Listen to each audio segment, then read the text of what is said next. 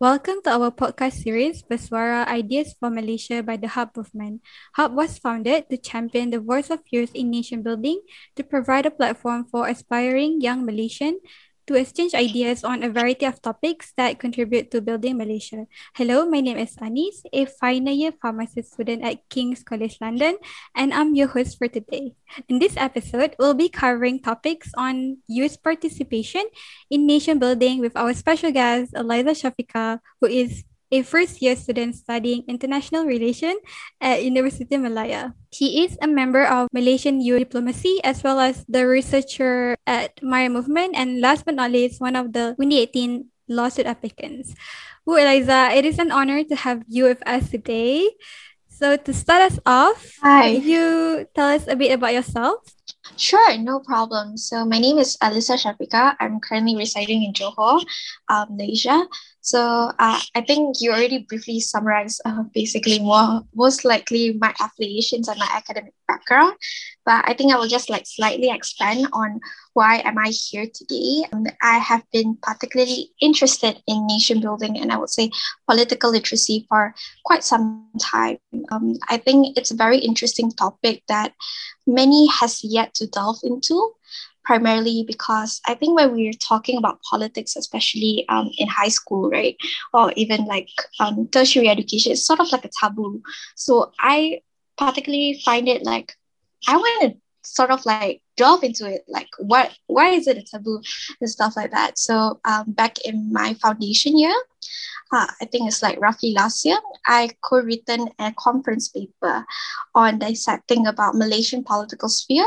When is the right time for you to join? So I think I'm looking forward for the discussion today. So maybe I can insert a couple of findings towards what we can progress. I admire your bravery and involvement in political awareness and literacy. So, out of curiosity, can you share with us what is it that motivated you in joining this movement in the first place? Particularly Maya movement, honestly, I have a love-hate relationship with our education system.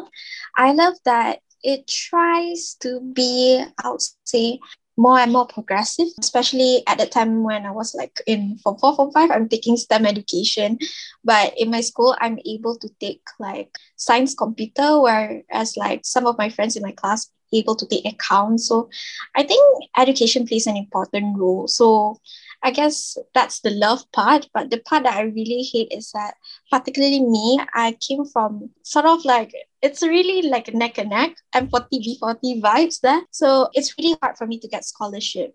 So I think there is a need for us to acknowledge that the education is inaccessible for some and it creates such disparity. So that is when I started to join my movement. One of the projects with SAC, the Malaysian Education Blueprint, we look upon how the policy making has been made. Does it really touches all aspects to make sure every citizens who is taking education in Malaysia are inclusive? Yeah, so I guess that's what motivates me to join Maya movement. Thank you, Eliza, for sharing with us your motivation.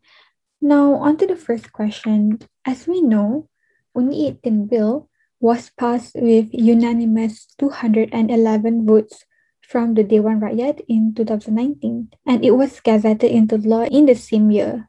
Yet earlier this year, the Election Commission decided to delay the bill. So, as one of the youth that was involved in filing this judicial review against our Prime Minister Tan Sri Muhyiddin Yassin, the government and the Election Commission for delaying the execution of the Undi 18 bill, in your opinion, what is the impact of this delay towards youth and democracy? Before I dissect first in depth about the question, I think it's important for us to know why are we suing the government at the first place, right? So I would say another 17 amazing youth leaders also hand in hand able to, I would say, voice out our concerns through an affidavit. So inside that affidavit, what we have agreed upon is that firstly, we need to note that some of the prominent stakeholders, especially the election commissioner, state that the election will be delayed. It was supposed to be roughly July 2021, which meaning about another 1 or 2 months left, right? This is very significant because at any time or place, actually Malaysia can go into a new general election. So that's very concerning, I would say. And youth is eligible to vote, especially like for now 18 years old and above. So that's a very important point to note. And second, I would say is because primarily certain states such as Sabah and Sarawak have a different electoral system in which their election does not go consecutively at the same day as the general election. So at the point being, I would say in about another month, if I'm not mistaken, Sarawak also will have their parliament, their state legislative assembly being dissolved. So that means no one is being the ruling government. So obviously, this girls a dire intention for us to make sure certain actions are taken. So the lawsuit essentially wants us to push for one of the amendments, which is to basically enforce everyone who is already 18 years old to 20 years old to be are eligible to vote. And actually, we are saying we sort of like a bypass for now because of COVID-19. We are saying it's all right. We can wait for the automatic voter registration.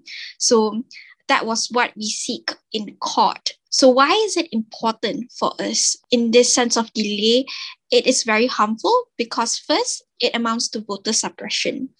I think we cannot deny how costly a vote is because firstly, a vote means you are casting your representatives to the parliament. So that amplifies what type of policies you want. For example, like me, myself, or even Anis, right?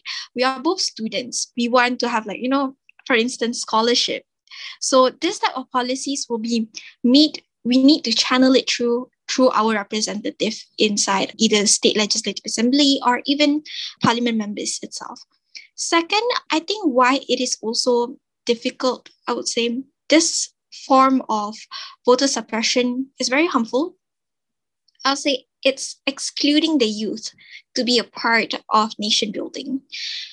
Because I do find it very ironic, just for your information, we are technically eligible to run. So technically, me being 20 years old, I am able to run for office. So yes, I can go and do campaigns, but I can't vote for now. So it's a little bit what? Yeah, kind of situation.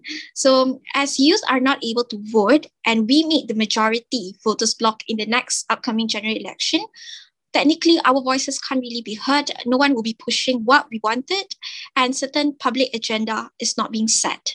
Therefore, about 7.8 million new voters that is currently around my age are not able to put in our vision of what we want to see in the upcoming 5 years.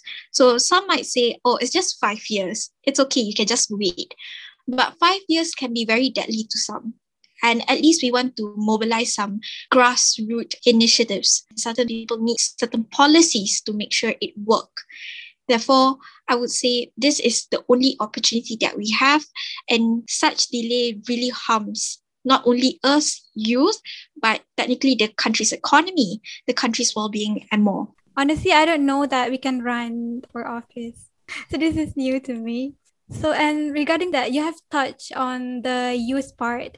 So now I'm wondering, for some people who are old enough, like myself, to be legally eligible to vote in Malaysia, I think some of them are not particularly interested in the 18 bill because I feel like this is a matter that does not concern them. So is that true, or what do you have to say to these people? To necessarily deny that fact, I can't really do that because some people choose to be apolitical, meaning that they don't want to associate themselves, like they might don't even care. I have to agree, there are a certain percentage among the whole entire youth is quite impossible because taking into consideration that youth is below 30 years old, right? There are many people are actually very keen to, bring to the society. I think when we are talking about the word politic itself, some might even interpret that, oh, it's like politics are like I don't want to do a medal with this. But it's important to note that everything is political. Politics is actually just a matter of how you choose to distribute, how you choose to govern, how you choose to lead a certain society. So in this case, you waking up itself is a form of internal politics, I would say. So I do understand people might not really dislike politics, but what I encourage them to do is that try to think of certain things that are really close to you. For example, let's say my brother are really interested about playing games, right? And I know playing games and politics doesn't really have much connection, but picture this, like, let's say that certain game was banned by Menteri Komunikasi or a certain menteri, right? So therefore, you will obviously riot and say, I want to play this game. You are infringing my rights. I just want to find a place to be stress-free. Therefore, that is already a form of like will for you to participate.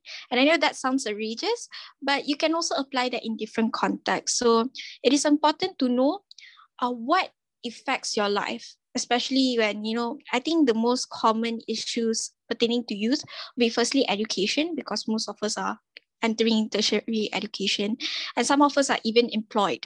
So like minimum wage has always been a concern to us, and also like housing, renting, basically family well-being, etc.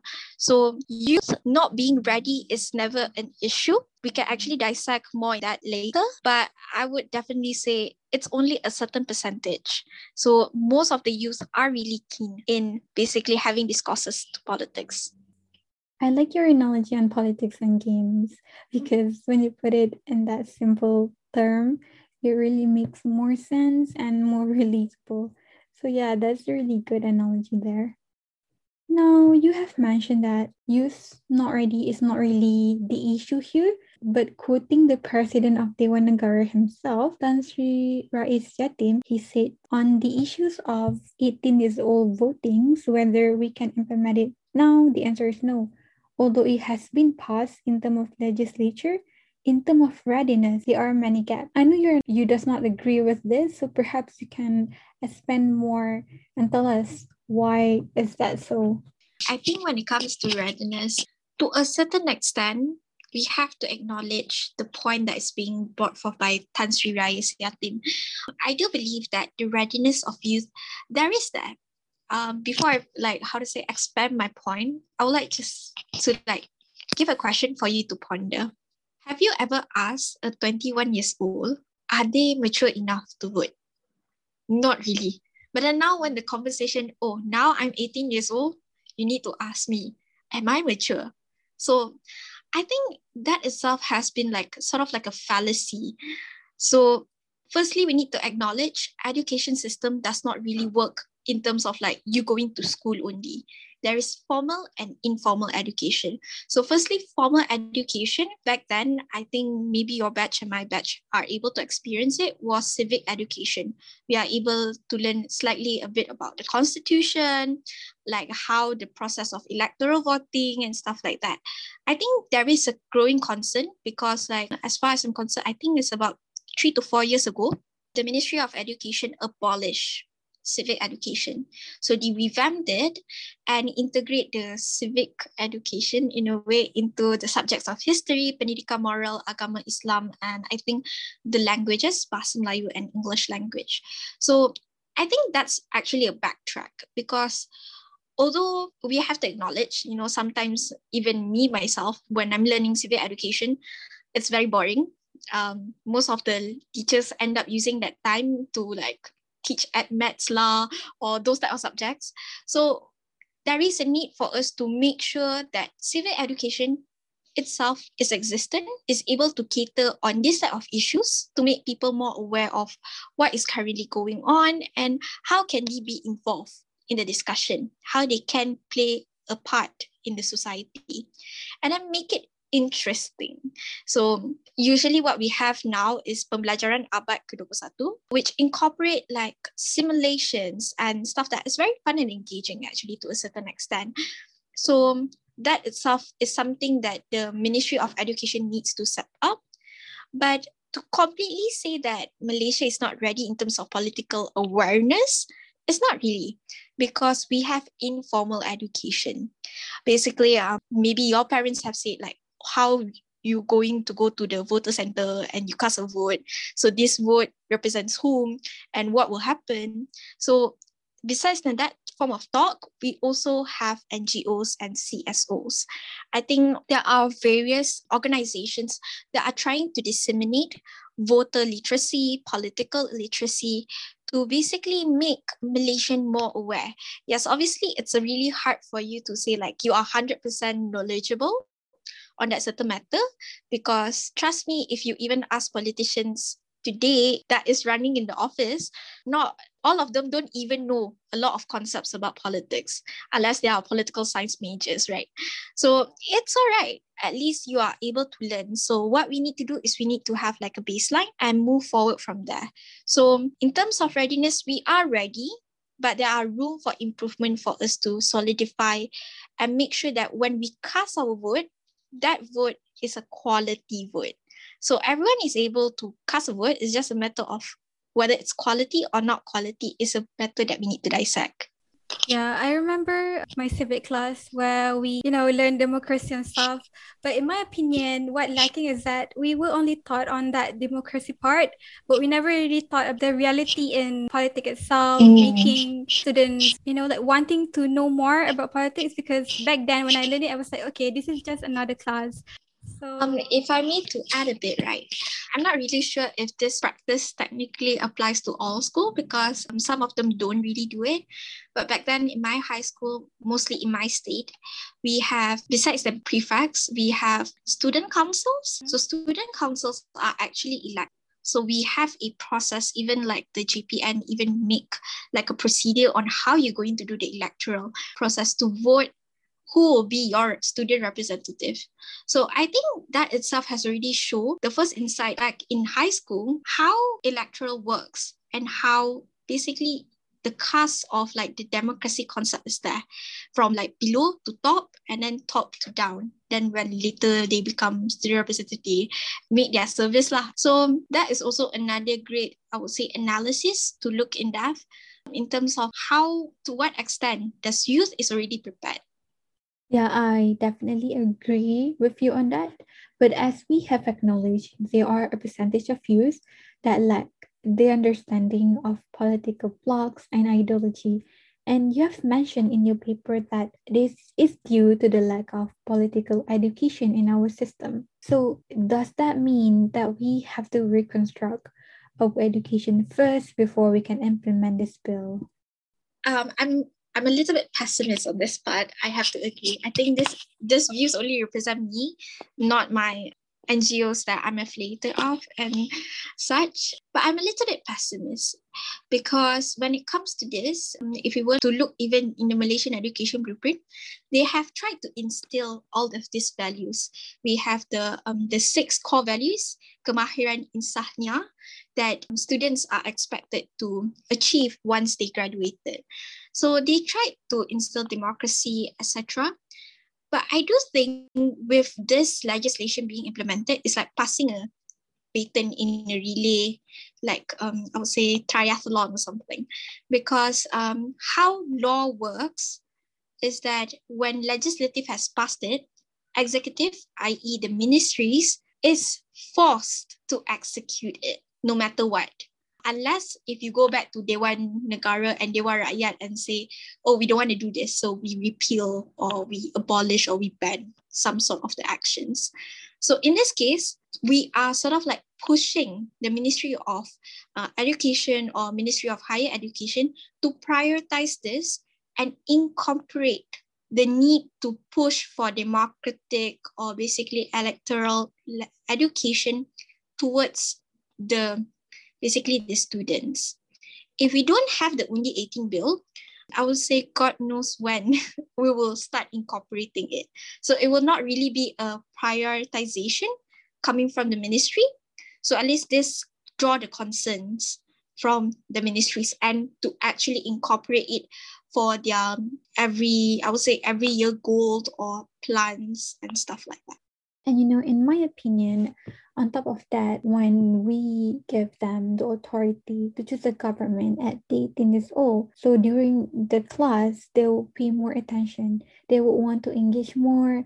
They are more interested because they know they will be responsible for the country in the next year also. So I think in that sense, it will benefit everyone. I do agree because we need to understand when we cast a vote, it's not like during elections only. It's also before and after. Before we are able to see these politicians coming up to us and saying, oh, cast a vote for me. My manifestos are this, this, this. So I think like for myself, I have understand the education system always trying to preach students are expected to have critical thinking. So this is where we can truly apply it. So we need to rationalize and think whether certain manifestos are applicable in nature, or is it just like big fat lies? And we need to also seek whether the intentions of these politicians have always been trying to help people, or are they like having other political reasons?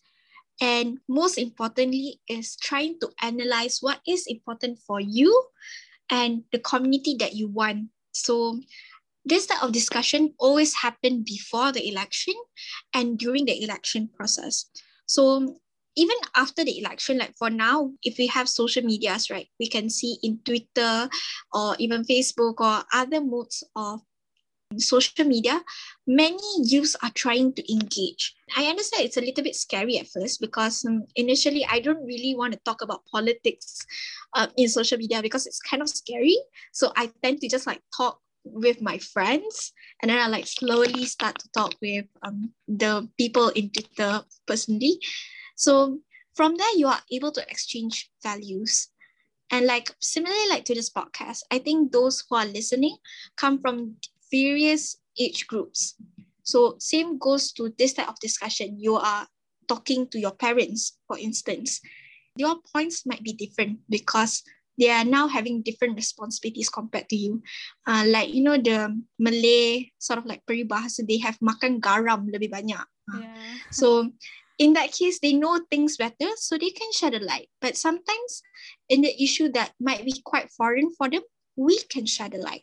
So that is where we can improve in society. So this form of allowing youth to vote, especially at 18 years old, is a step forward to make the society improve holistically in the future. With the pandemic, it amplified the incapability of some of our minister, and I've seen a lot of citizens are angry about it because we feel helpless. I feel helpless as well. And as a youth, we have so little opportunity to play a meaningful role in political decision making. So, as a youth activist yourself, in your opinion, how can the younger generation be politically involved? All right. So, in my opinion, firstly, I would say I would not really comment much on the political, the ministry's part, but we need to give credits where it's due. Because especially, I think what I wouldn't really say like it sounds so ignorant of me, but what if I would like to step back a moment, I would appreciate the pandemic showing us another side of this political sphere, I would say. Because without this epidemic, we don't really see how Malaysia is in a crisis. We can't really expect. I think the last time we have a proper crisis was, I think, at that time I wasn't even born yet. So it was the Asian financial crisis. So I do have to, I will dissect this in two ways. So firstly, for those who have that technology, right? So what you can do is you use that platform as best as you can. Read up news, connect with NGOs, CSOs, or relevant authorities. You can even just shoot a DM to the politician and asking, especially since if like, for example, I'm a citizen in the constituency of Pulai, I can just like hit up my parliament member and ask. But I'm not really sure if the person will truly reply me straight away. Obviously got 3 to 5 business days lah for them to reply. But it's definitely something for you to actually get yourself there. Other than that, the best way I would say, besides then actually going for join a political party, is for you to also join groups. Technically, there are a lot of groups. Some boomer-ish will be like going to Facebook, and you have that sort of like groups inside Facebook that you can actually talk upon. Is very interesting. But if you're not really a Facebook person, you can definitely just grasp inside the Instagram and Twitter sort of like echo chamber, there are always available spots for you to like start discussing and start from there. But those who don't really have much technology, don't worry, don't feel like, you are not part of the gang. You definitely can join. I would say be connected with your peers. I think you don't need to start extra vegan. You can just like talk about simple stuff. Like, like the analogy I taken about earlier about games, right? And how does that impact you and your society? And maybe one question that I always get is like, how does that makes my society better? Are people being happy? Are people being safe? Are people feeling okay with this?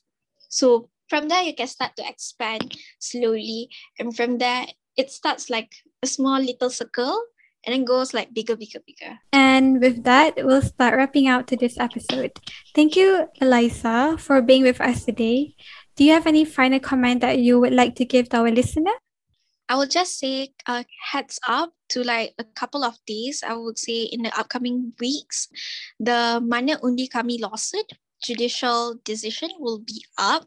Hopefully it'll be in favor of our side, considering that Sarawak's lawsuit, which is quite similar to ours, has been approved. So do keep in touch on that. In terms of further education, I would just say that Undi 18 will shed a lot of importance, and I would say it's a very phenomenal historical moment in the history of Malaysia, I would say. So try to explore any modes in which you can participate. It does not mean it has to be very extensive.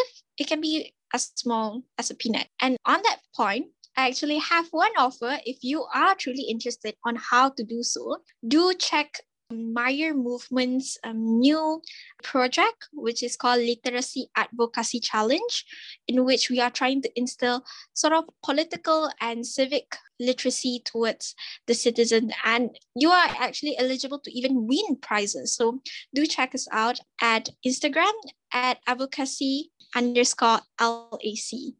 All right, to our listener, don't miss out that opportunity, all right?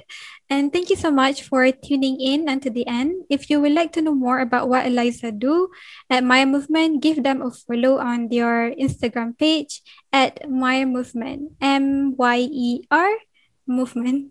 And don't forget, if you are eligible to vote, please register yourself as a voter at the MySPR Daftar website. Stay tuned to our next episode, and till then, stay safe and take care. Bye-bye. Hub Movement, aiming to build a better Malaysia. Follow MLUK as well as the Hub Movement on Facebook right now. We hope you enjoyed this episode. Be sure to leave a like and follow us on Anchor as well as Spotify. We release a monthly update with tons of interesting new topics, so stay tuned. See you on our next episode.